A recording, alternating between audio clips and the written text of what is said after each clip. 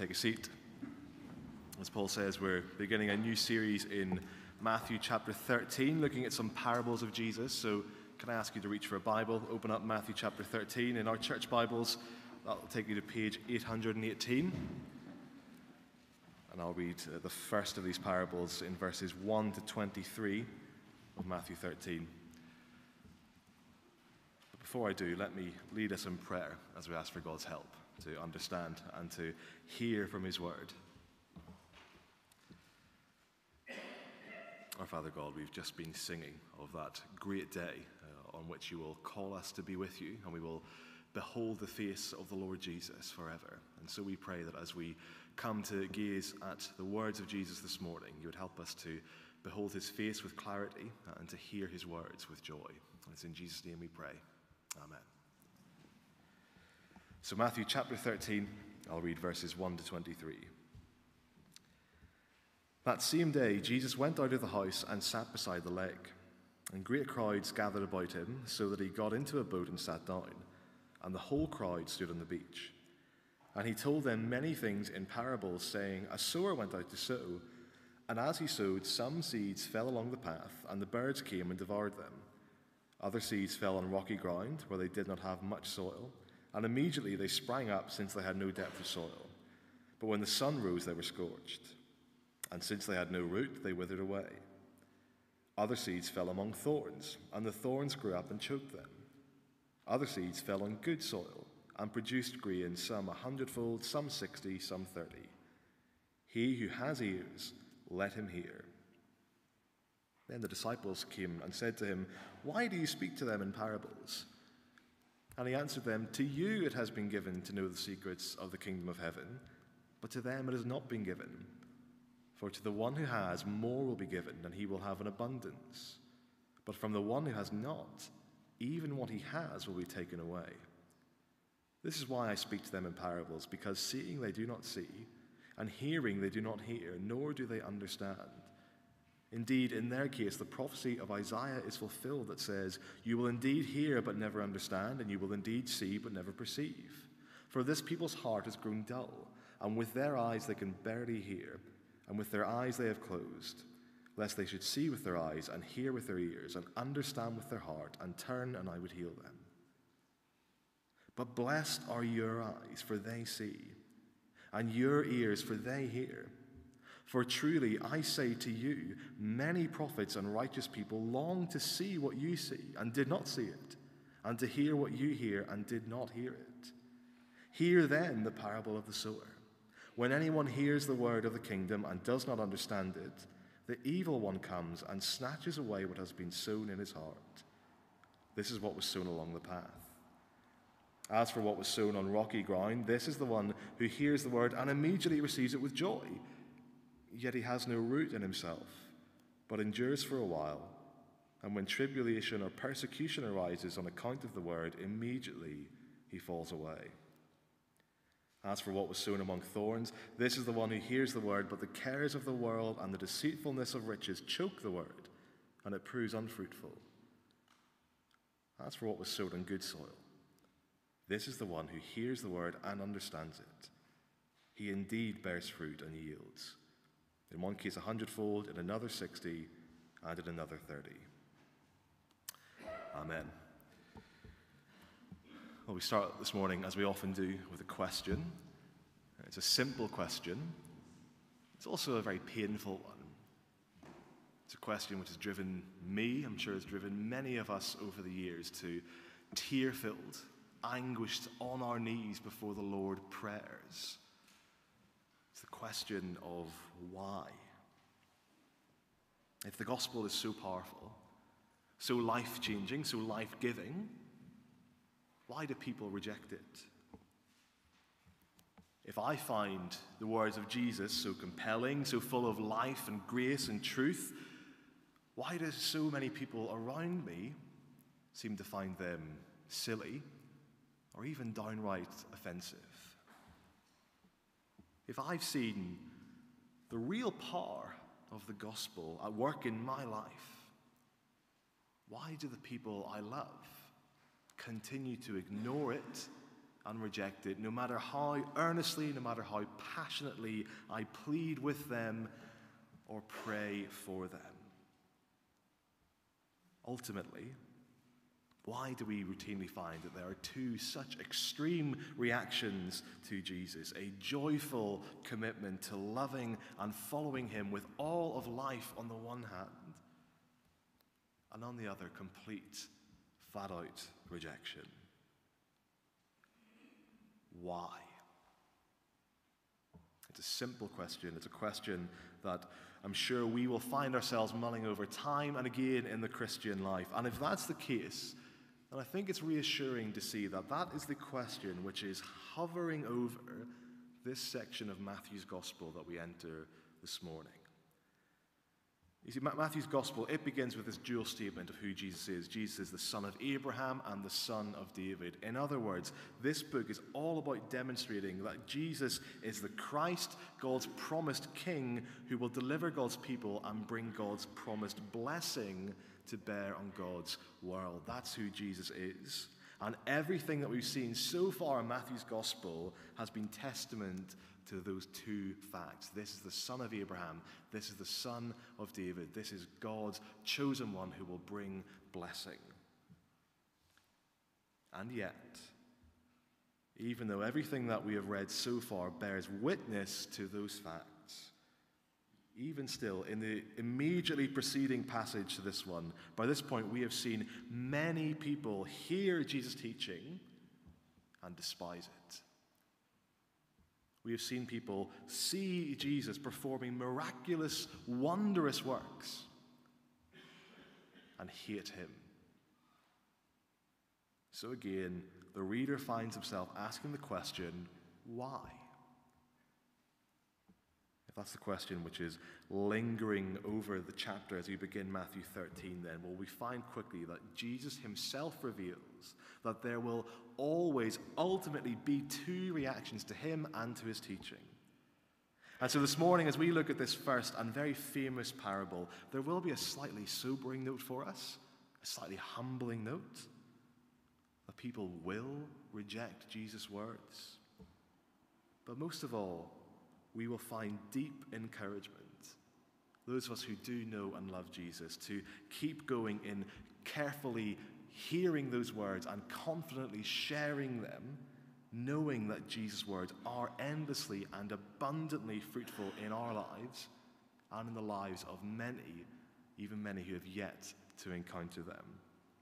So you'll see we'll look at this parable under two main headings then, and then we'll look at two big implications together. The first heading, Jesus' words are words which divide.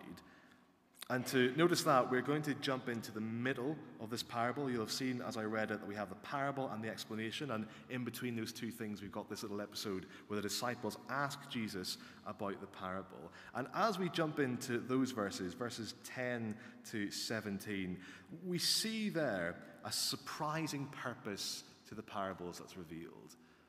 I don't know about you, but when I was at Sunday school, I was told that parables are earthly stories with heavenly meanings. And even just last week, reading a children's Bible with Billy, I read the line that Jesus told parables to help people understand what God and heaven are like. And that's a good enough definition. In fact, even in Matthew 13, we see Jesus saying, the kingdom of God is like. And so we are learning things about God, about heaven, about God's purposes in these parables. Earthly story, heavenly meaning, helping people understand. But let's just compare that definition with what we read in verses 10 and 11. The disciples asked Jesus, why do you speak to them in parables? And he answered them, to you it has been given to know the secrets of the kingdom of heaven, but to them it has not been given.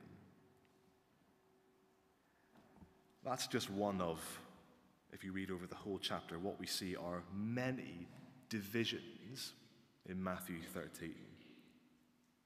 Verse 1 tells us that the action takes place out of the house. Later we go back into the house.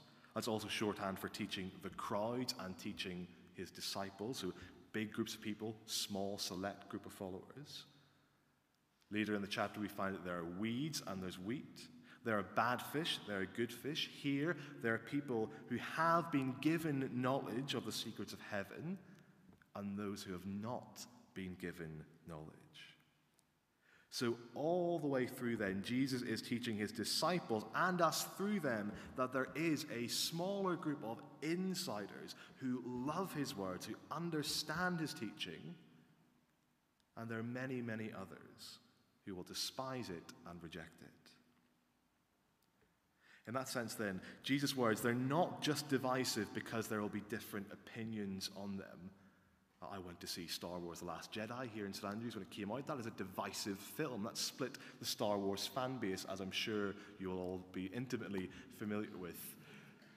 Jesus' words are not divisive like a divisive film. This is not just different blog posts dissecting different parts of a film. No, the surprising thing here is that the purpose of these parables is to divide and to divide for judgment. Verse 12, for the one who has, more will be given, and he will have an abundance. But from the one who has not, even what he has will be taken away. This is why I speak to them in parables.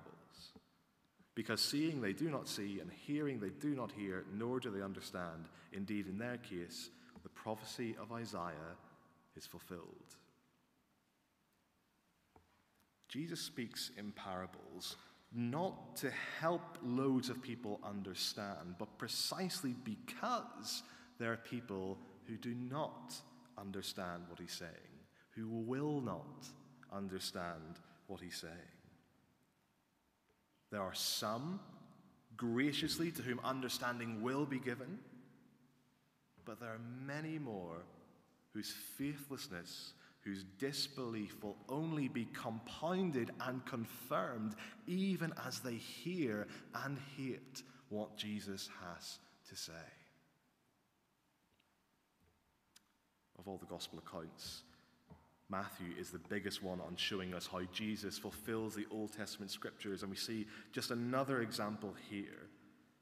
Isaiah speaks of a time in the history of God's people where they presume on their status before God, they think they know him, and so they fail to really hear the warnings that he sends them through his prophets. Here's Jesus saying, that's what's going on today in this generation around me. People who think they're the true people of God fail and refuse to hear what the one sent from God has to say to them.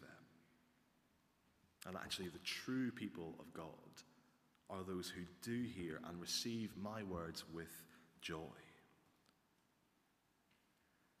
Now, I don't know what you make of all that. There's a lot to take in there. But I suppose that one thing it does is it does right away with any notion that Jesus is some sort of chilled out hippie saying, live and let live, take or leave my words, it doesn't really matter. And it also does away with any notion we might have of Jesus as a good moral teacher.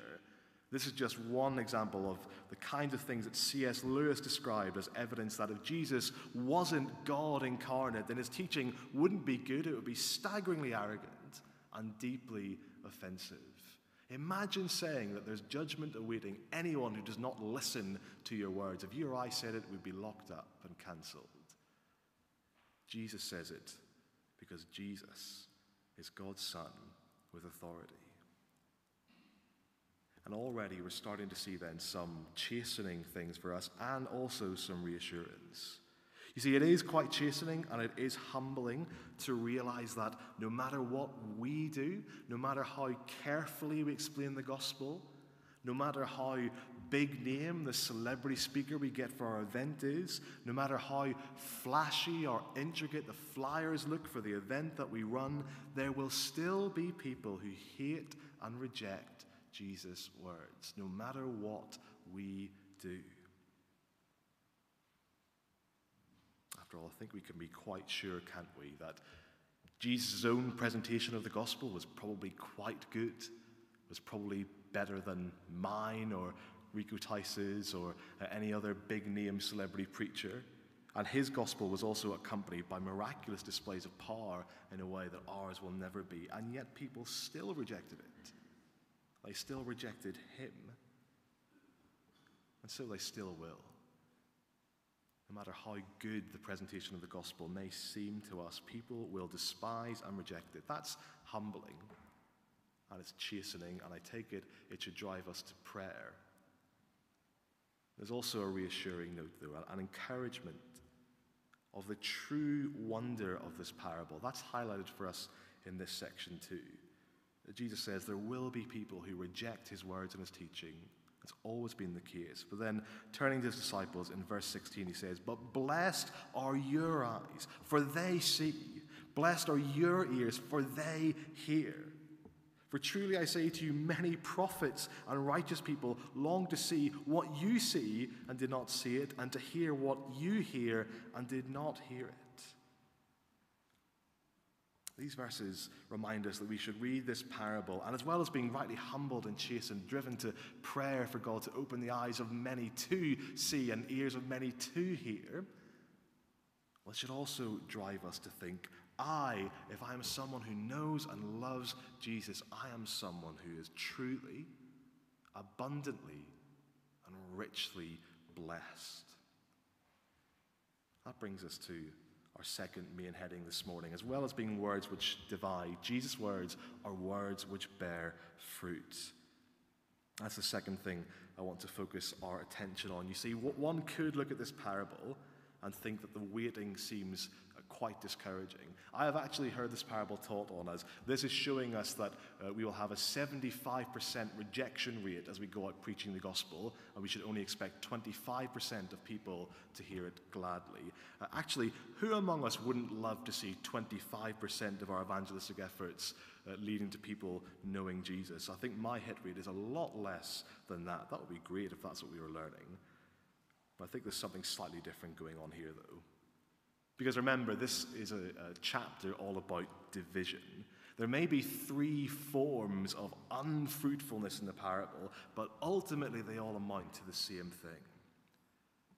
So let's look at some of them in turn. We've got the seed that's sown among the path, and in verse 19, Jesus explains that, saying, "When anyone hears the word of the kingdom and does not understand it, the evil one comes and snatches away what has been sown in his heart.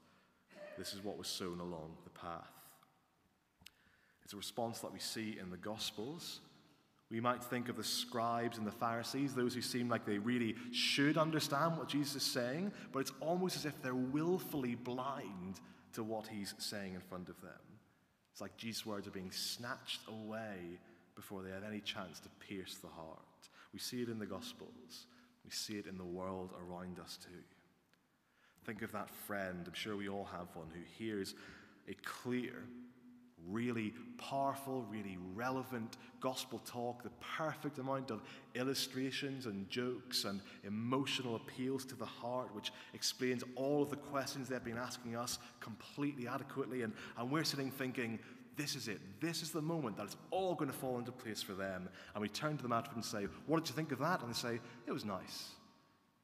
The guy's got a good way with words. Like the joke we told about Star Wars, but it's not really for me." We find ourselves asking the question, why? But Jesus would say, don't be surprised. Don't be surprised when that happens. Satan himself is at work to prevent right hearing of Jesus' words. There is a spiritual battle being waged, even within a room like this or a CU marquee, as the gospel is being proclaimed. There is an enemy who loves to snatch away what is being sown, and hard hearts which are only too glad to have it snatched away from them. It's the seed sown along the path. We also learn about the rocky ground, and Jesus explains that in verse 20 as the one who hears the word and immediately receives it with joy, yet he has no root in himself, but endures for a while, and when tribulation or persecution arises, immediately he falls away. Again, it's something we see in the Gospels. You might think most obviously of the crowds who shout, "Hosanna," praising God as Jesus enters Jerusalem, but who abandon him only a few days later.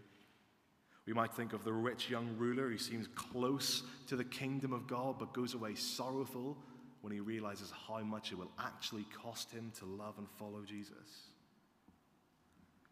I think of a friend of mine who found Jesus through the witness of his mum and started excitedly talking to me about how after a few difficult years, grace had transformed his life, how he was so excited now to have this bedrock, to know Jesus, to love and follow him.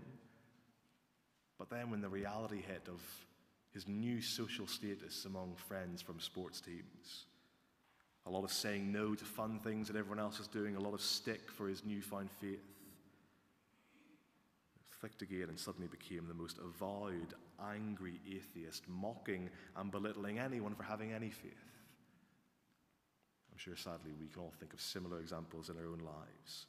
And we ask the question, why when that happens? And again, Jesus would say, don't be surprised. Because people can seem to have a joyful understanding and appreciation for my words, but their roots are shallow. And as soon as the hard things of the world come up against the gospel, well, that shallowness, that lack of fruit is revealed. It just seems like too costly a thing. Then we also learn about the seed that's sown among the thorns, and Jesus explains that to us in verse 22. This is the one who hears the word, but the cares of the world and the deceitfulness of riches choke the word, and it proves unfaithful. This is a particularly interesting and challenging one because it drives us to think of someone who is at church every week, twice a week, their whole life, who attends Bible studies, who eventually leads a Bible study, prays publicly, stacks chairs, serves coffee, all the things that we would associate with real and thriving and living faith, and yet one day gets offered a promotion at work. And it's a good and godly thing to provide more for your family, so he accepts it. Then gradually finds his opportunities for serving church get less and less. He can't lead the home group anymore. In the end, he can't come to the home group anymore. He's working too hard. And actually, Sundays are proving a bit stressful now. They're expecting me to be in Sundays too. I'll listen to it online. Actually, I don't really have time for that anymore. Eventually, before too long, decides that money is far more important than following and loving Jesus. Again, that's a sad story I encountered in a church I used to belong to. I'm sure we can think of other sad stories like us, which would drive us to think, why? Why is this happening? Once again, in a sobering way, Jesus says, don't be surprised. There will be people who look very similar to those who hear and love my words, but ultimately, sometimes over years and years, are proven to be fruitless. We encounter these attitudes in the Gospels, we encounter them in our own lives, and it's always hard and discouraging when we do encounter those things. We naturally find ourselves on our knees praying why, asking for God's help, especially when we see those responses from people we love and care about. Not just people who maybe tick a box that we don't like at a CU event, but people who we know and love, who seem diametrically opposed to our faith or even walk away from it. It is hard. It is sobering to realize that Jesus says these things shouldn't take us by surprise. But there is also a note of encouragement in that for us. As one commentator says, the wonder of this parable is not that some do not produce fruit, but that any do. And so more positively, I want us to see that we're being reminded here that it really does take a miracle to fully understand and take to heart what Jesus says. It really does take a miracle. That's quite freeing for us as we think of our own efforts in sharing the words of Jesus. It's also wonderfully encouraging for us as we look at what happens when people like us do hear and receive his words with joy, a bumper, fruitful harvest. Verse 23, as for what was sown on good soil, this is the one who hears the word and understands it. He indeed bears fruit and yields, in one case 100-fold, in another 60, and in another 30. to those who, by God's grace, are inside, for those to whom understanding has been graciously given, to you and to me, if we are trusting in the Lord Jesus this morning. Well, we have the assurance here that Jesus' words grow abundantly and produce a bumper crop of fruit. Fruit, a shorthand for all of the things that God, by his Holy Spirit, does in the hearts and the lives of his people. Fruit like a growing love for God, a growing love for God's people, which is cultivated and fostered over years and years. Fruit like a deeper desire to be in God's word, to understand it more deeply, to treasure it more fully. Fruit like a life of humble and thank-filled service, which the Lord sustains us in even when it's difficult. It's the kind of wonderful fruit that we're assured that God is at work to bear and to grow in those of us who know and love Jesus, who hear and receive his words with joy. And that brings us then to our two big implications as we move towards a close. And the first is careful hearing. And it's important to mention that one because this parable does have a lot to say to us, of course, in how we sow, how we spread Jesus' words in our evangelism. But I find it interesting, as I read it again, I hadn't quite noticed this before, nowhere does Jesus say, "Go therefore and do likewise, go and sow like the sower." But he does say quite a few times, "Hear." In verse 9, "He who has ears, let him hear." In verse 17, "Many prophets and righteous people long to hear what you hear." Verse 18, "Hear then the parable of the sower." This is a part of God's word which God's people should be careful to hear. Before we go and do anything, we carefully hear Jesus' words. That's where we start. And I suppose if we've just been thinking about what the fruitful life looks like for those who hear and receive Jesus' words, isn't that exactly what we want to do? Before we become people of action, we want to sit and hear from our Lord. I take it it's possible to be genuinely on the inside, to genuinely know and love and follow Jesus, to trust in him alone for our salvation, but to still need to heed the warnings of this parable. After all, being unreceptive, having a shallow understanding, being preoccupied with the world, I think we'd love it if those things were just issues in the world. But if your heart is anything like mine, we'll know that there are issues that are present for us as well. Again, one commentator says, the parable's division between fruitful and unfruitful doesn't necessarily correspond to the limits of church membership. So there are challenges for us who do know Jesus here.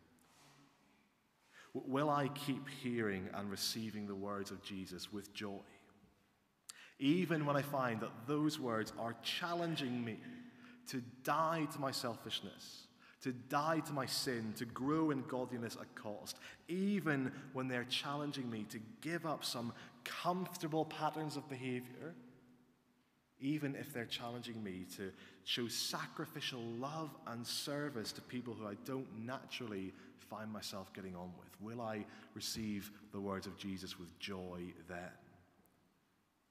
Will I keep hearing and receiving the words of Jesus with joy, even when they lead me to miss out on some of the treasures of the world?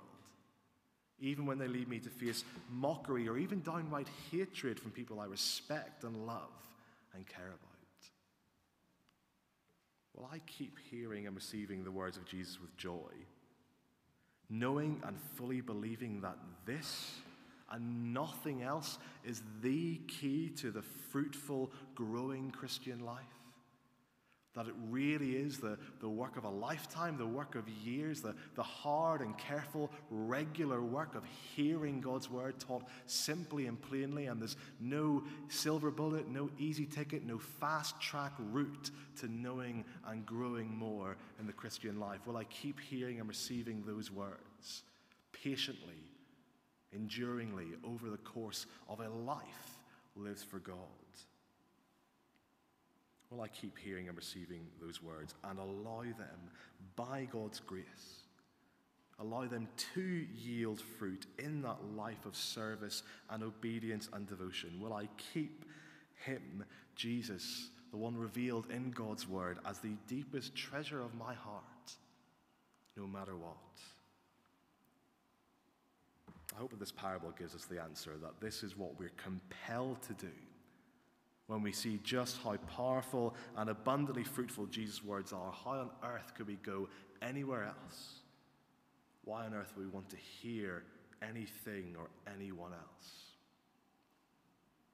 Second implication, though, as well as careful hearing, this should lead us to confident sowing. And we could view this whole thing as a wasteful exercise. Why so much seed being sown if a lot of it ends up ultimately not producing fruit? Well, the point seems to be there's nothing wrong with the fruit, with the seed itself. We are reminded here that Jesus' words do have real power to bear fruit and to grow when they fall on the right soil. People in this room may or may not be familiar with Teddy Sheringham. He was a striker in the 80s and 90s. He played into quite late in his life. He was in his 40s when he gave up playing football. He was very much your classic English striker. Tall, could head the ball in, didn't have much flair or skill. Quite late in his career, he went to Tottenham Hotspur.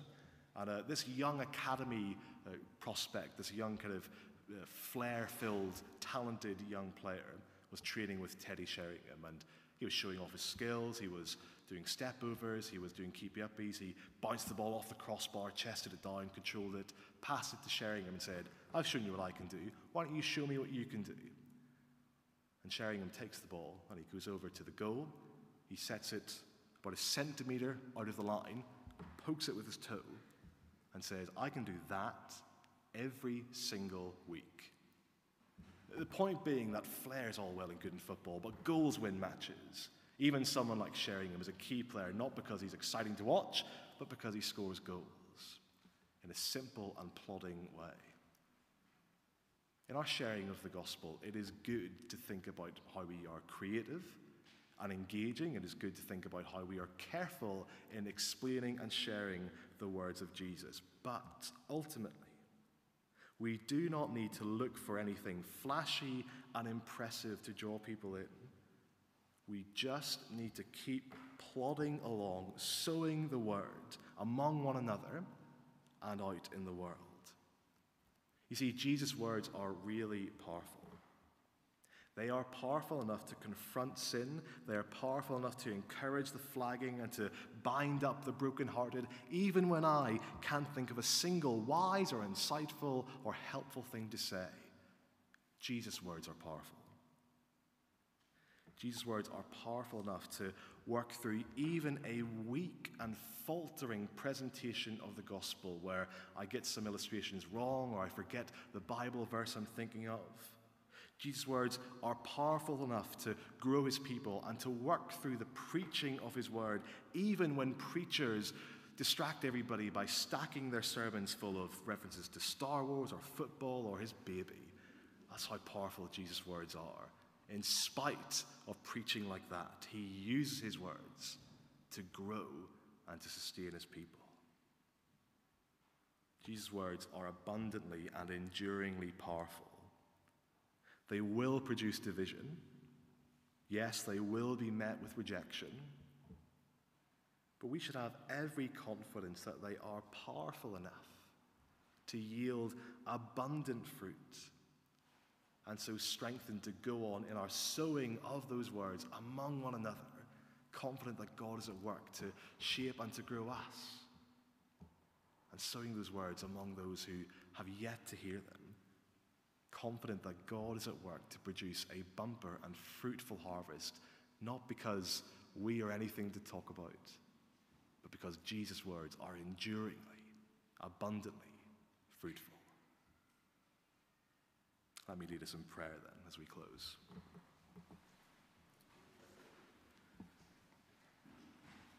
Father God, we thank you for the reality that Jesus' words divide.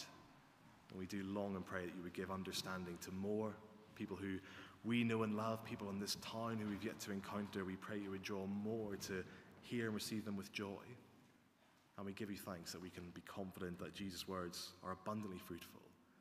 So give us confidence, we pray, that you would be at work to bear fruit in and through us as we abide in the words of Jesus among one another. and give us confidence to sow them excitedly with many who we will encounter here, with many who we'll encounter in Dingwall and all over this land. We pray you'll be at work to bear fruit and to grow your kingdom as the gospel goes out. And it's in Jesus' name we pray. Amen.